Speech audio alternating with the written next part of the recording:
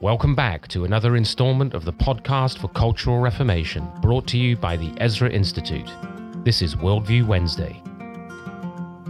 It's passed down as a prophecy every year about this time. Our host for today's episode is Ryan Eras. Welcome back, one and all, to the podcast for Cultural Reformation, brought to you by the Ezra Institute.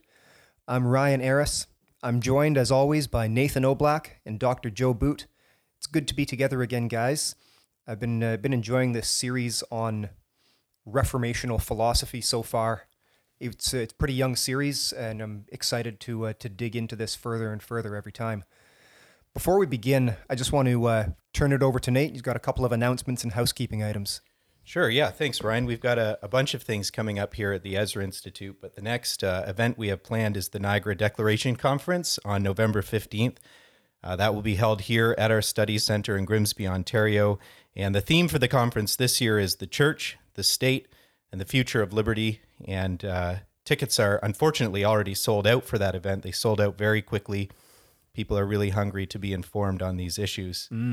And we're very thankful to have the opportunity to speak to a large, enthusiastic audience. But if you are still hoping to get into the conference and you are a church ministry leader, we still do have spots available in our Church and Culture Colloquium, which is a week-long residential training program, also held here at the Ezra Institute.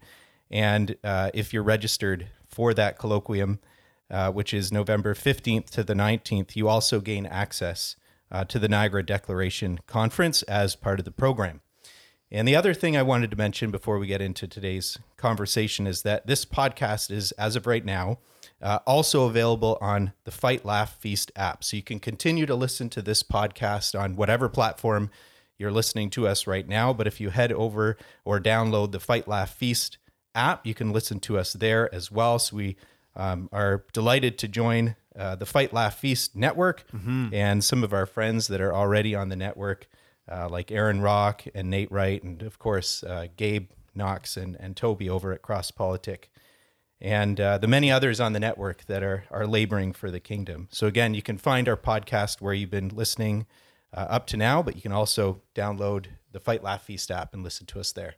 Nice. Quick question on that. Sure. So with regard to the conference being sold out, is there going to be a way where our listeners might be able to access any of that even though they can't get tickets? Ryan, I believe you might have a thought on that. Big news coming. That's all you're going to give us? Short answer, yes. Long answer, stay tuned. We're working on a brand new service or offering that we'll be unveiling in the next couple of weeks, and we'll be really excited to tell everyone more about that. Right. And That's just tantalizing. And a lot of people have been asking about a live stream, and it doesn't look like we're going to have a live stream going for the conference, but like Ryan had mentioned, all those lectures will be put into this portal that we're currently developing. And I know a lot of people are really interested to hear from folks like Dr. Aaron Rock and Pastor Tim Stevens to hear what they say in the midst of everything going on right now. That's right. So yeah, we've been working on developing a project. We're going to talk more about that in the upcoming weeks. And for those of you who will be at the conference or at the colloquium, we'll say something to you particularly when you're here. Is this portal going to be something like Stargate, like that spinning circle that if you go through that portal, you sort of emerge in another I knew dimension. You'd get fixated on the word portal. Saw that coming. No, it's exactly like kind of like when the warp core engages. Awesome. Folding space, you know that, Nathan, right? Warp, never mind. Wrinkle in Too time. nerdy for me, guys. Yeah. Stay tuned. Lots coming on that front. And also, don't sign up for the colloquium and then back out and play us for chumps, if you would. Yeah. An important note. Yeah. Okay, where were we? All right, back to Reformational thought. Back to reformational thought. Joe, What I wanted to do to kick off this episode is pick up a couple of threads that we left at the end of the last episode, where you talked about the value and the uniqueness of reformational thought, reformational thinking, or to be a bit more technical, reformational philosophy, and the goal of thinking Christianly, thinking in a coherent, full-orbed Christian way. Mm. What we skipped right over, and I hope we could get back to, is the question of what is philosophy. Mm-hmm. So we've got a special kind of philosophy that you've been explaining and advocating. Can you take a step back and tell us about philosophy itself? Mm-hmm. So I think one of the things I mentioned in our first or second episode on this is that one of the reasons we're interested in this and should be interested in it as Christians is that we said that philosophy is a kind of prophecy. Right. We're not saying it's revelation from God, and we're not saying that all of our prophecies, are identical in character, as if you like, to scriptural prophecy. Far from it. But what we are saying is that when we have a right understanding of a Christian philosophy of life, we're actually able to see what's going on in the world, understand it, and then even make predictions about where a particular trend or a particular action or a particular instance is going. In particular, we talked a little bit about the current cultural situation and why were we as an institute able to make certain predictions that have largely come to pass about the direction of things. And that wasn't because we've got a Palanthea here and along with Saruman are looking in some special crystal ball, but we have a Christian understanding of reality that enables us, resting in the Word of God, to look forward, to be Manna Visikar. So before we sort of dip into that issue of philosophy, we want to make sure that our listeners stay with us, because if you're thinking, oh, I'm in the car or I'm in the kitchen right now and doing this or that, and I was hoping for a current affairs discussion here, and am I going to be bored to tears with a discussion about philosophy? No. There's not going to be a quiz at the end, right? There's no exam, there's no quiz, and this is fundamentally about how we all learn to identify and understand what's going on in culture and understand the times and respond to it scripturally. So one of the interesting things is that for most of history, for the vast majority of history, Christians have not believed that a distinctly Christian philosophy was actually possible. And that's why our claim is that the reformational approach is unique. What most Christians have thought about in the past is identifying a philosophy that's compatible with Christianity, that doesn't contradict it. But the notion that there could be a Christian philosophy, a distinctly Christian philosophy, any more than there could be a Christian biology or a Christian historiography or a Christian mathematics, was thought to be a bizarre thought. Philosophy was in its initial form, as we at least have come to understand it, developed out of the thought of the ancient Greeks, who were pagans. And so we've tended to think that, philosophy is either a secular alternative to theology, or it's a sort of dangerous discipline over here that if those who are interested in that kind of thing need to make sure that they don't adopt something that's incompatible with Christian doctrine. But the notion that there could be a robustly and distinctly Christian philosophy has not really been something that Christians have historically accepted. So generally we tend to say, well, you can be a Christian and a philosopher. You can be a Christian and a biologist. You can be a Christian and an expert in the law. You can be a Christian and an economist. But there is no Christian economics, Christian philosophy, Christian biology, etc. And of course, our claim as an institute has always been, and people have been listening to us who are listening to this now probably for a long time know that no, thinking Christianly means there's a Christian view of everything. That's right. And that takes us to the heart of the question of what philosophy actually is. What is philosophy? So I think we mentioned in a previous episode that you've got a coming together of two Greek words, philo, love, Sophia, wisdom. And in a very general sense, it's about wisdom. It's about understanding the world and how to live in it. I think too much weight was placed on philosophy by the ancient Greeks because, of course, they weren't reading the scriptures. So the notion that, philosophy is there to give you basically a path of life, a way to live, is not something that the Christian would accept. We walk and live in terms of the fullness of the Word of God. What philosophy is fundamentally interested in is how all the various aspects of reality that we experience as human beings hang together in the broadest sense.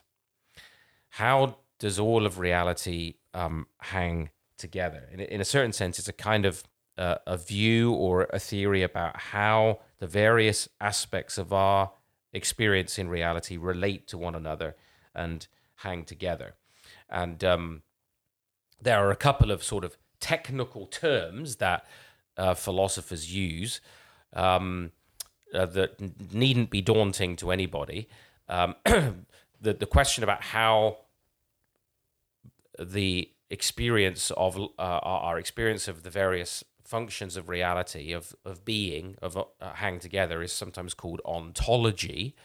A more sort of typical expression for that is metaphysics. Metaphysics. And there's nothing mysterious about metaphysics either. It sounds like, ooh, that's deep. But actually, it was purely came about because the nephews of Aristotle, in trying to order his works, when they were writing them out, ordering them, there was a book on physics, and there was a book on what we would today call ontology, theory about being, and they didn't know what to call it, so they just called it metaphysics. It means what comes after physics. That's all. That's literally all it means. Yeah, and that's not after physics in some esoteric sense. That's like page 12, physics ends, page 13, this one. Precisely. It's exactly that. So there's no sort of philosophical, cosmological order there at all. It's just that's how we got the word. And generally, philosophy is broken down into two primary disciplines. Ontology, how all being hangs together, and epistemology, which again, another Greek word, is about knowledge, how we know about these aspects of reality. So how the aspects of reality hang together, how we know about them. Now, this is probably a good moment to give like a 1,000-foot view then of what we mean when we talk about aspects or functions or properties of reality. Because actually what's important, especially for a Christian philosophy, is that what is most important is everyday experience. The Christian doesn't turn everyday, ordinary experience that our listeners are having right now, whether they're resting at home or working in the kitchen or driving in their car, they're embedded in the totality, the total structure of reality, and they're not probably right now abstracting the lifting out, that means the logical aspect or the historical aspect of their experience of driving back from work. Not consciously. Not consciously, not self-consciously, lifting it out and saying, well, I'm going to reflect now on that. No, we experience reality as a whole, as fully integrated. And that's what we might call, let's give it a technical term, just our general experience of life day to day, even as we, think about our day and we ask our kids what they've been doing today, is what we might call pre-theoretical experience. That's it's before we're theorizing about reality. We're just living in reality. We're experiencing it. And a theoretical view of reality is when we might pause to say to ourselves, I want to analyze a particular function or experience within reality in its relationship to the rest of reality. And that might be what we call theoretical thought. But philosophy fundamentally, all philosophy ultimately, has to rest on normal, everyday, pre-theoretical experience. Before we're doing theories, before we're doing technical things, we're in ordinary, everyday experience. And some of our listeners might be familiar with the term presuppositional. Would those be related, thinking of presuppositional apologetics? How do those relate? Well, presuppositions are more to do with what we're going to come on to in a minute, which is our religious worldview. So what are the things that we are, when we think more theoretically, what are we presupposing as we think about theories of reality, about worldviews, and so on? Whereas pre-theoretical experience is just saying, before we do any of that theoretical work, our everyday, ordinary experience really matters. And so philosophy, to sort of demystify it, is only really about reflection on our everyday, ordinary experience of the real world. Tragically, non-Christian philosophy often tries to make normal, everyday experience a philosophical problem. Actually, problems arise only when we do the theoretical thought, when we do the abstracting. That's why a lot of people think that philosophy is just irrelevant. Who cares? I'm not interested. Because I think, what's that got to do with me buying lunch, paying for my kids' education, getting to work, and so on? So they think, well, it's not really relevant to me. Whereas, in fact, it really is absolutely relevant, because a Christian philosophy isn't making a philosophical problem of our everyday experience. It identifies why, when human beings begin to think theoretically and critically about the world, they run into all kinds of problems that they think that are, most of which are non-problems, but which they have made into problems because of their starting points, their presuppositions, their religious starting point.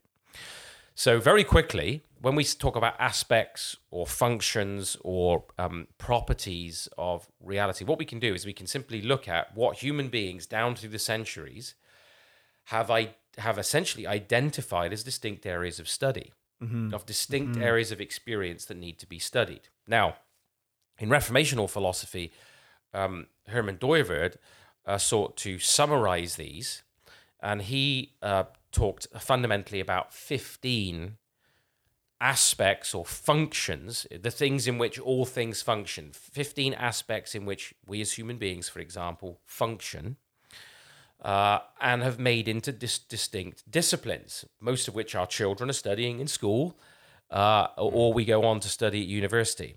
The first one would be the quantitative function, or the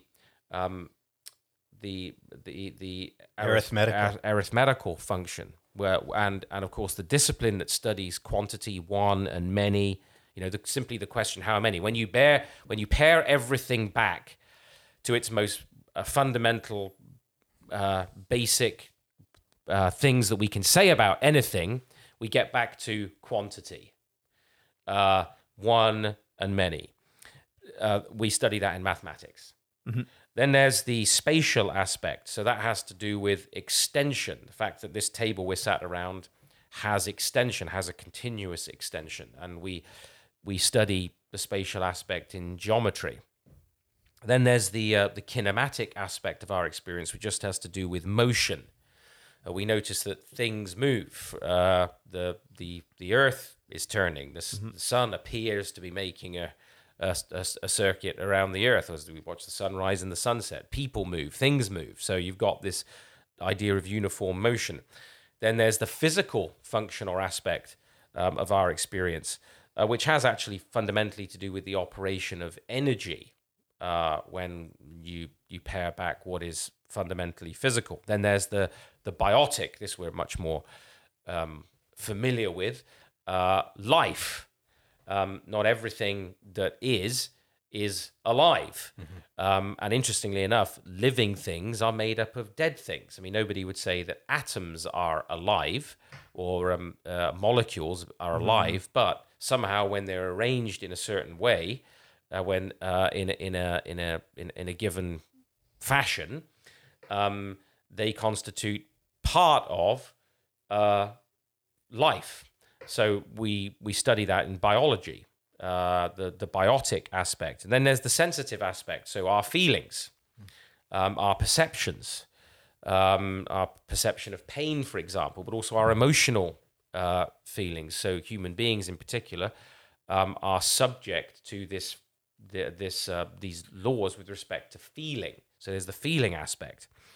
There is the logical aspect of our experience. So today on this program, we're distinguishing, we're analyzing, and whenever you do analysis, you're distinguishing certain things. That's the logical aspect of our experience. Then there's the formative cultural aspect of human experience as well. That's really about formative power. Not everything that happens in life, not everything that happens to you today or to me today is historical in the sense that somebody's going to note it down in their history book. Ryan's drinking a cup of something right now. Is it coffee? For all you know. For all I know. It's not historical. I mean, that in itself isn't history. So there's this historical aspect of our experience.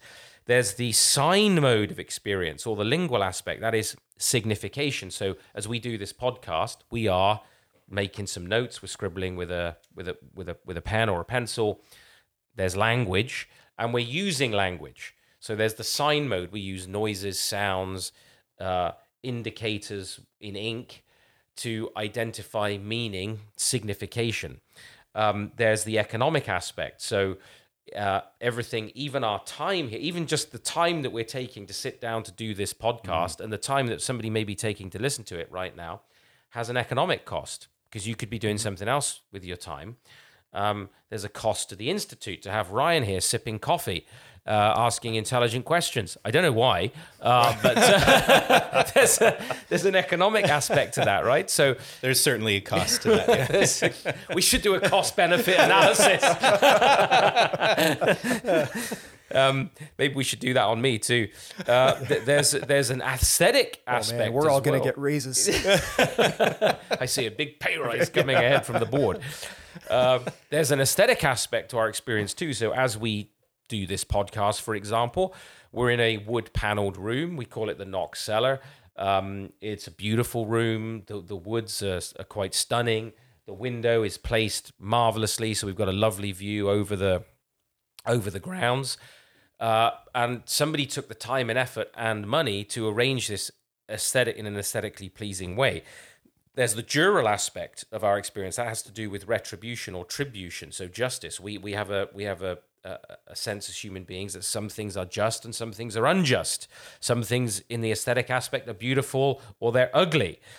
Some things in the economic aspect of our experience are inexpensive or expensive, frugal or not in the way that we live. Then there's the ethical or moral aspect. So human beings have a sense that certain things are right and certain things are wrong, and we're angry about things that are wrong, and we want to see those rectified. So at the heart of that is the sense that we have that we are obligated to love other people, in the sense that we're supposed to have regard for their needs, their concerns, their feelings, and so on. And then finally, there's the certitudinal aspect of our lives, or the faith aspect, or I think Doiverd would have said the pistical aspect, which these things have to do with our sense of certainty. The things that we're most certain about aren't actually theories; they're our most deeply held beliefs. Mm-hmm. The things that we are most certain about. So there you've got 15 aspects. The physical is studied in physics. The biotic in biology, the feeling or sensitive aspect in things like psychology, the logical is the discipline of logic and philosophy, of course. The formative cultural is history. The sign, the lingual is languages. The economics. The jural, we study jurisprudence, ethics, moral philosophy, and religion, of course. And the certitudinal, which is fundamentally about faith. And so those would be, even if you look at the university, did we miss one here? Yes, I did. I think I missed the social. I beg your pardon. I skipped over the social aspect there as well. So there's They've eliminated that over the past 2 years, though, haven't they? Anti-social distancing, you mean? That's right. Well, there's a very good instance, actually, of the social aspect. So as we sit in here, there's the three of us. We are talking to one another. We arrange the chairs in such a fashion that, Nathan's not looking out that way and Ryan over there with our backs to one another. They're arranged around a table with a primarily social function. Yeah. We're having a conversation together. Granted, in this episode, I'm doing probably a bit too much talking. but there's social interaction. So there's the social aspect, and we study that in sociology. So there you have 15 sort of functions or aspects of human experience that on an everyday, day-to-day experience of our lives, as you get up and as you interact with your family, as you head out to work, or you're looking after the children, or whatever it is, you're not lifting these out typically to analyze them. You experience them all as a whole, as a total unity. And it's not philosophically troublesome that you experience them as a total unity.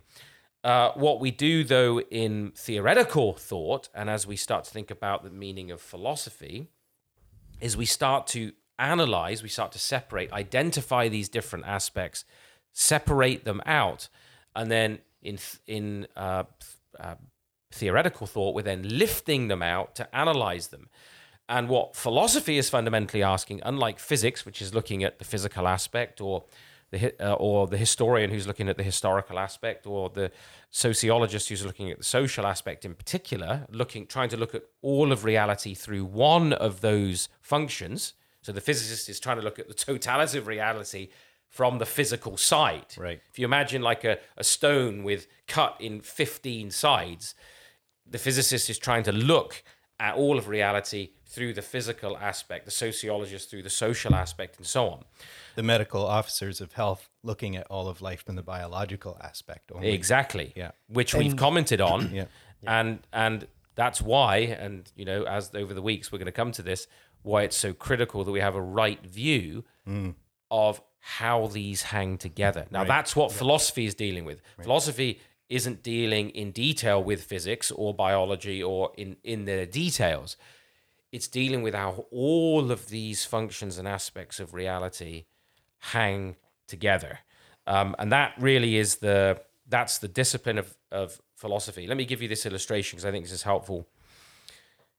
If you think about a necklace, this was an illustration that Cornelius Van Til used. He was a Christian apologist when he was thinking about factuality and human experience. It's like beads on a necklace. So if you think about those functions we've just talked about as beads, philosophy is asking, what is the thread? What is the chain? What is the string, if you will, that holds all of these beads together? What's the necklace? What is it that's most basic about reality that characterizes a thing?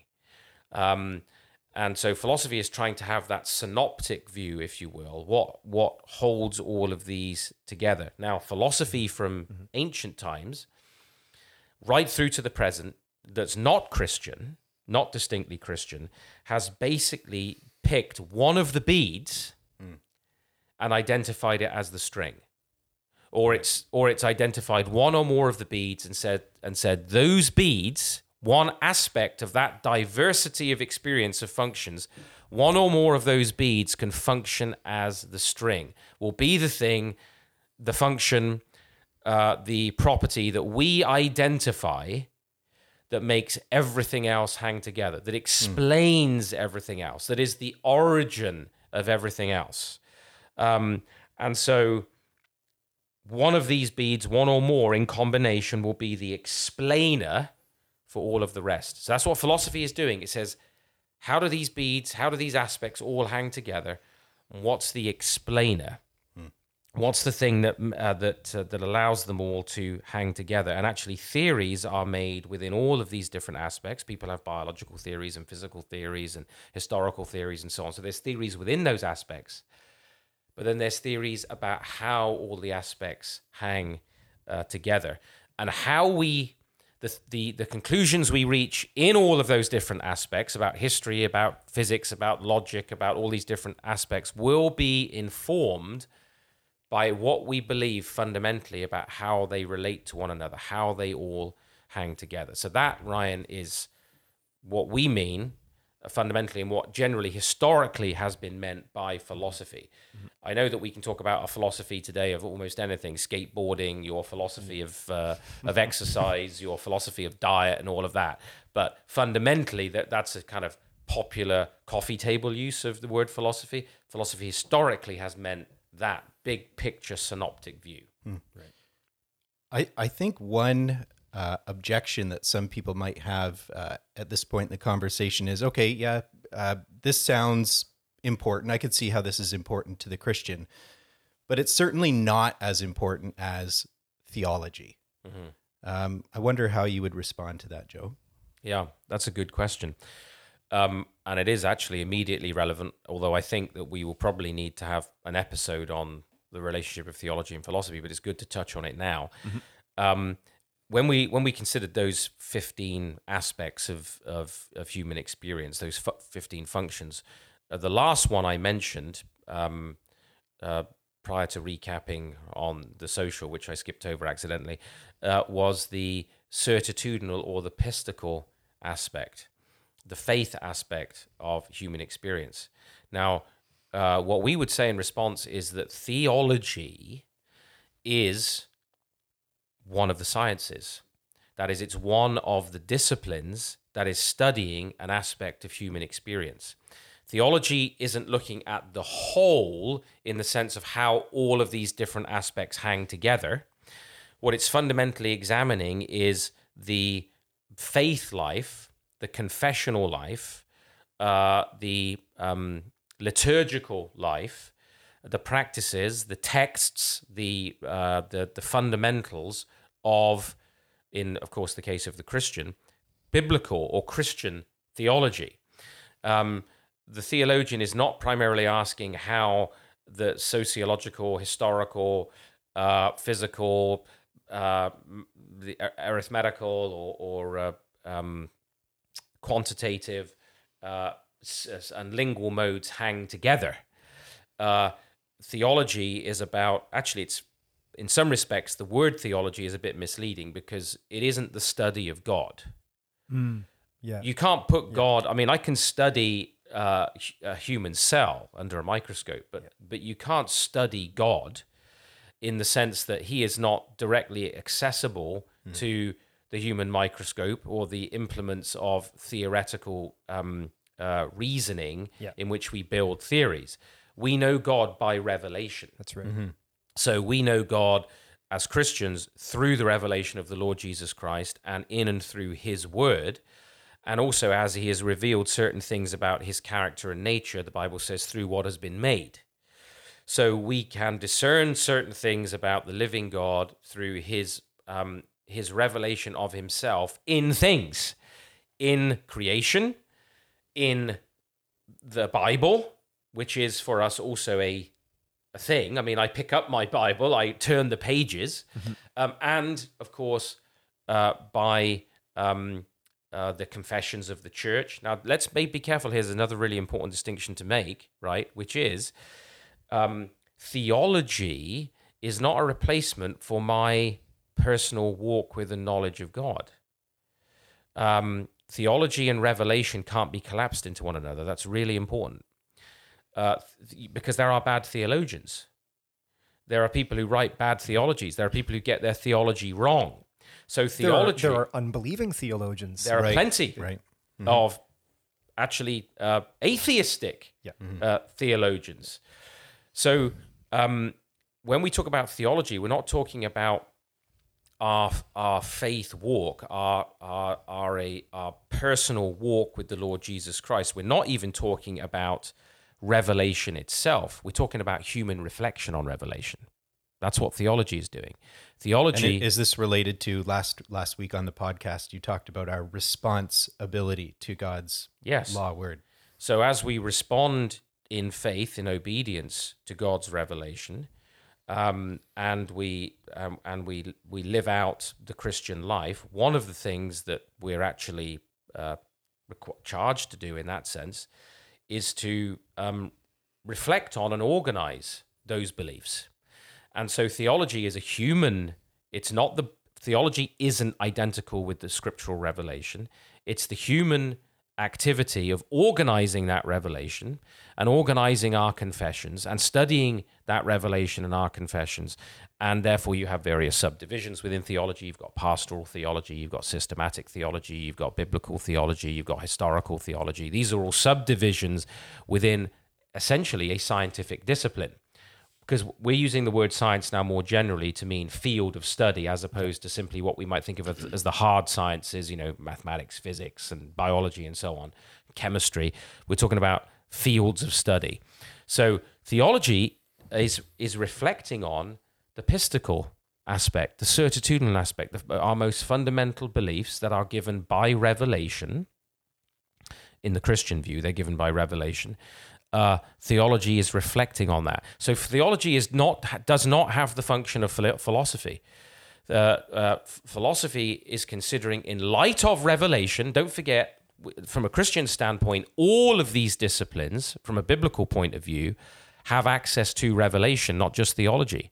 The mathematician has access to God's revelation. The historian has access to God's revelation. The sociologist has access to God's revelation. The philosopher has access to God's revelation in his word, in Christ, and in creation. But the philosopher is asking, as we think about a Christian philosophy of life, not just how do we reflect on the confessions of the church, how do we do scriptural theology, but how do all the aspects of human experience hang together? So we can go into greater detail in that for another session, but that is a really important point, is that theology doesn't step in and replace philosophy. In fact, your philosophy is going to inform, like any other field, how you do theology. Your philosophy of how everything hangs together is going to determine whether you're an unbelieving theologian or a believing theologian, a faithful theologian or an apostate theologian. So in that sense, philosophy is the totality science that is looking at how all of these other disciplines hang together. And just to help myself earth this, I was just thinking as you were talking, we make these we presume upon these different modes or aspects of reality all the time in our decision making for all kinds of reasons. And I was just thinking that in the past year and a half, 2 years, churches and believers have had to sort of weigh out and measure, if you go back to the pearls on a necklace, which one we're going to feature or highlight at the center there. Right. We're going to weigh the pistical aspect of gathering together for worship over it against economic and jural aspects, and make those I guess what you might call a cost benefit analysis, or which of these is going to take priority. Yeah, and that's determined in any given circumstance by our world and life view. Right. And so for us, of course, and we'll come back to this in a moment, the thread, the string that holds all of these beads together, in fact, Scripture makes it plain. In Him, in Christ, all things hold together. Colossians 1, all things consist. Yeah. So behind all of these, beyond all of these functions, properties of created reality, is the living God who sustains and holds all things together in and through the Lord Jesus Christ.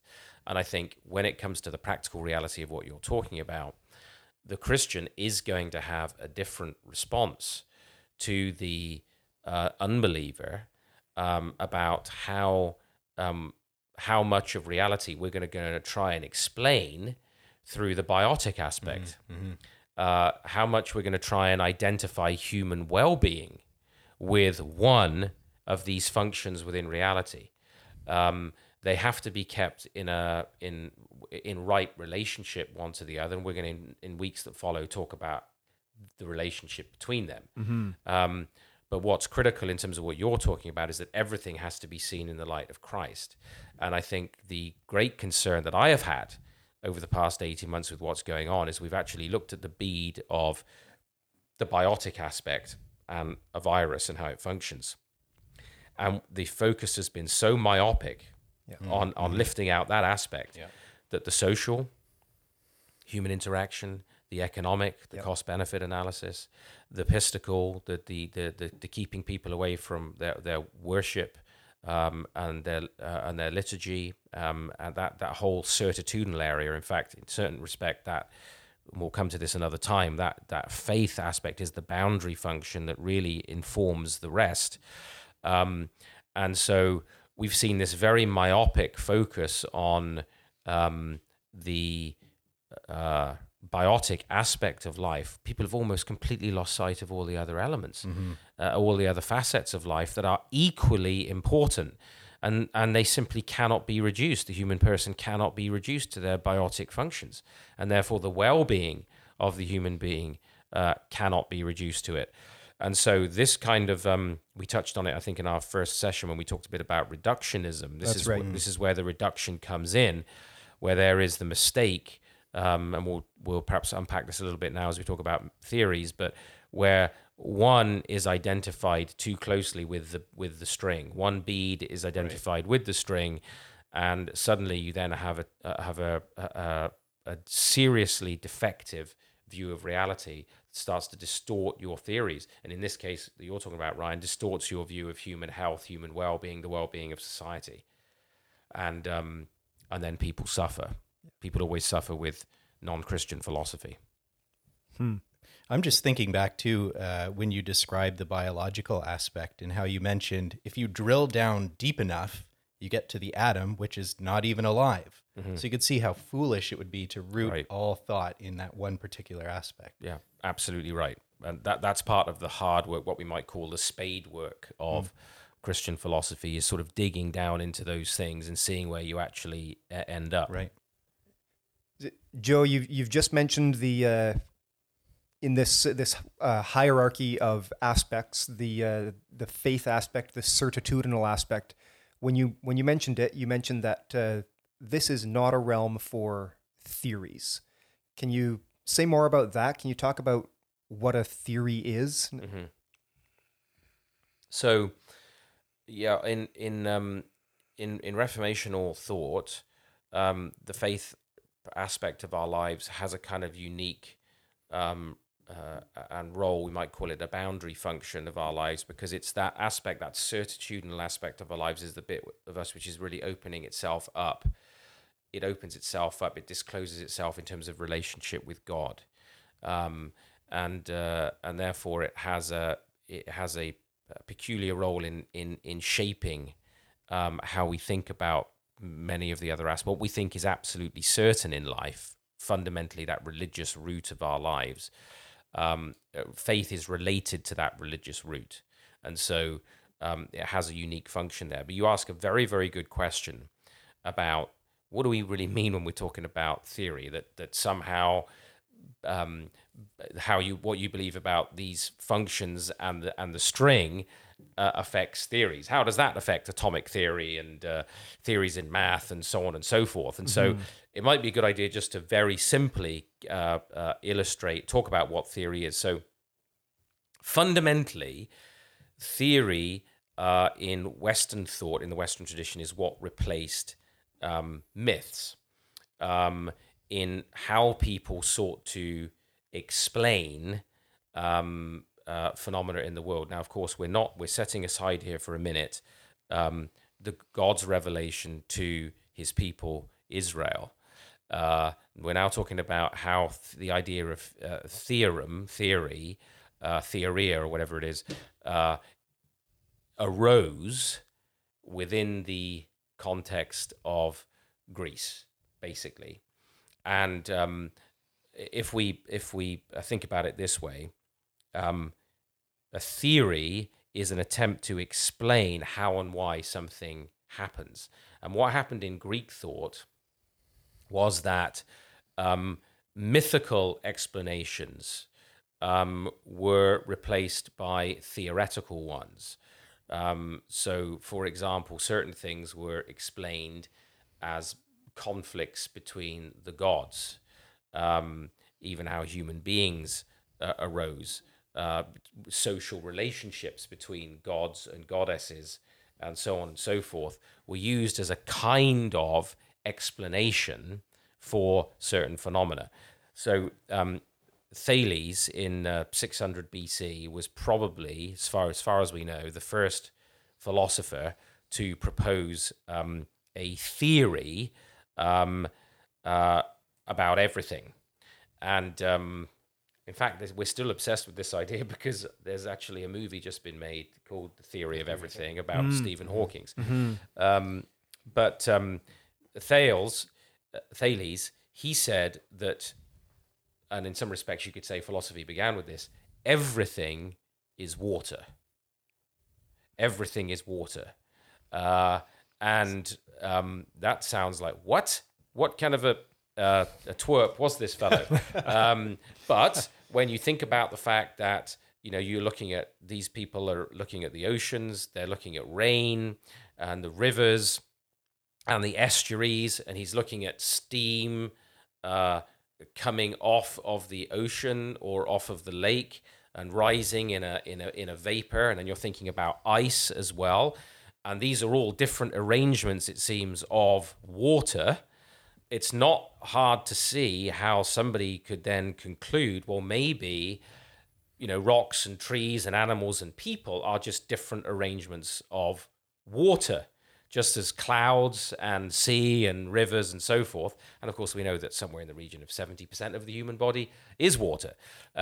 So he was on to something. He was on to something. I mean, let's be fair to the guy. He was, this is the human mind, in a certain sense, trying to fulfill the Dominion mandate to distinguish and identify and describe certain things. And then, of course, you had earth, fire, and water, where it became other explanations of what everything is. What's the string? What's the string for all these? Is it water? Is it earth? Is it fire? Etc. Etc. And then along came a guy called Democritus later on, and actually came up with what sounds fairly modern, which was when everything is atoms, tiny particles. We, of course, now know that atoms can't be the most basic thing because atoms are destructible, and so we don't know.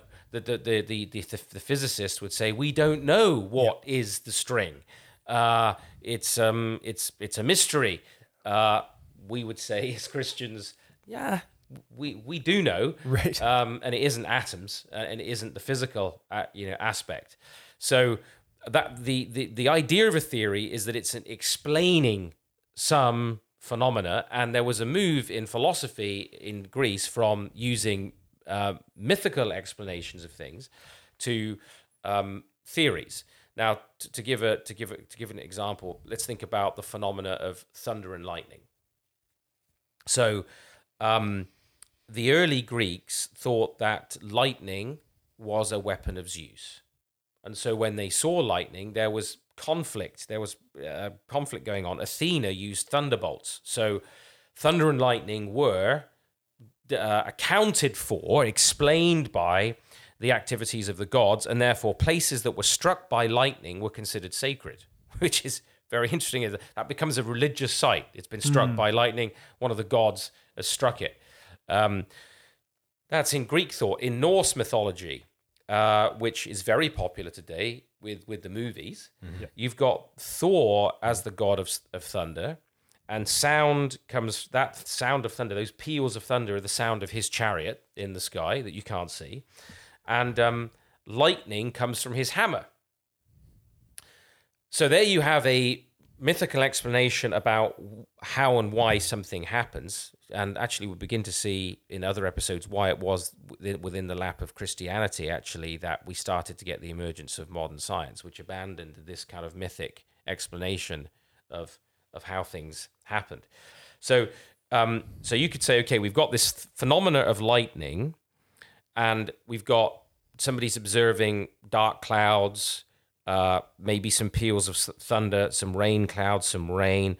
What else is needed for there to be lightning? What's the explanation? Well, the mythical explanation is going to be, it's Thor. It's Thor's hammer. A more modern explanation is going to be, well, there's electrical charges that are being caused by frozen rain bumping into each other, causing an electrical charge, and there's a positive charge then that builds up on the ground beneath the cloud, and clap of lightning. Which is no less amazing, really. No, and in fact, it's still a theory. Yeah. Right? It's a different form of explanation. We would say that theory is better than Thor's hammer, but we'd have to have a deeper discussion about why we would say that theory there is better than the mythological explanation. But the issue there is a theory is a hypothesis about what makes everything hang together? And that's the question that philosophy is fundamentally asking. Where a theory is trying to fill in the gaps between here's a phenomena, here's why it's happening, and a philosophy which is dealing with how everything hangs together is going to have a profound effect on what you put in the space there. Frozen rain bumping into each other, or Thor's hammer causing the lightning, right? Yeah. So your philosophy, which we'll see is next episode, is rooted in a religious worldview, because it's being determined by which of those beads you are going to use to, or if any, you're going to use to try and explain all the rest as their origin and what makes them all hang together. Any theory in any field, in any of those areas we've just talked about, those 15 areas, is going to be profoundly affected in terms of the conclusion you reach in a theory. What do you fill in the gap between here's thunder and lightning, here's why it happens? That conclusion is going to be affected by your philosophy, how it all hangs together. And that philosophy is going to be determined by its religious root. What is the string that hangs everything together? So in that sense, philosophy is like a boundary science, because it isn't revelation from God, but it makes a choice with respect to the religious origin. It makes a religious choice, I should say, with respect to the origin. Philosophy must do that. As this boundary science, all philosophies, every single one of them, makes a religious choice about the origin, about the string. That's a religious choice. And that choice in philosophy is going to have a profound effect on theory. And that's why there is a Christian view of everything. That's why you can think Christianly. And maybe next week we can get into some more of the details about how specifically religious belief, what is religious belief? How can we define that? Yeah. And how does it begin to affect theories? Yeah, thanks, Joe. So we'll look forward to picking up that question of religion, religious belief, religious commitments. That'll be where we pick up next week. Thanks, both of you, for being here. I've really enjoyed this time. Thank you all for listening. This has been the podcast for Cultural Reformation, brought to you by the Ezra Institute, also found on the Fight Laugh Feast app as of this week. We remind you, as always, that from him and through him and to him are all things. That's the string. That's the string. In him, that all things hold together. I think Amen. is Amen. another section of that same passage. Right. To God be the glory. We'll look forward to seeing you all next week. Every year about this time.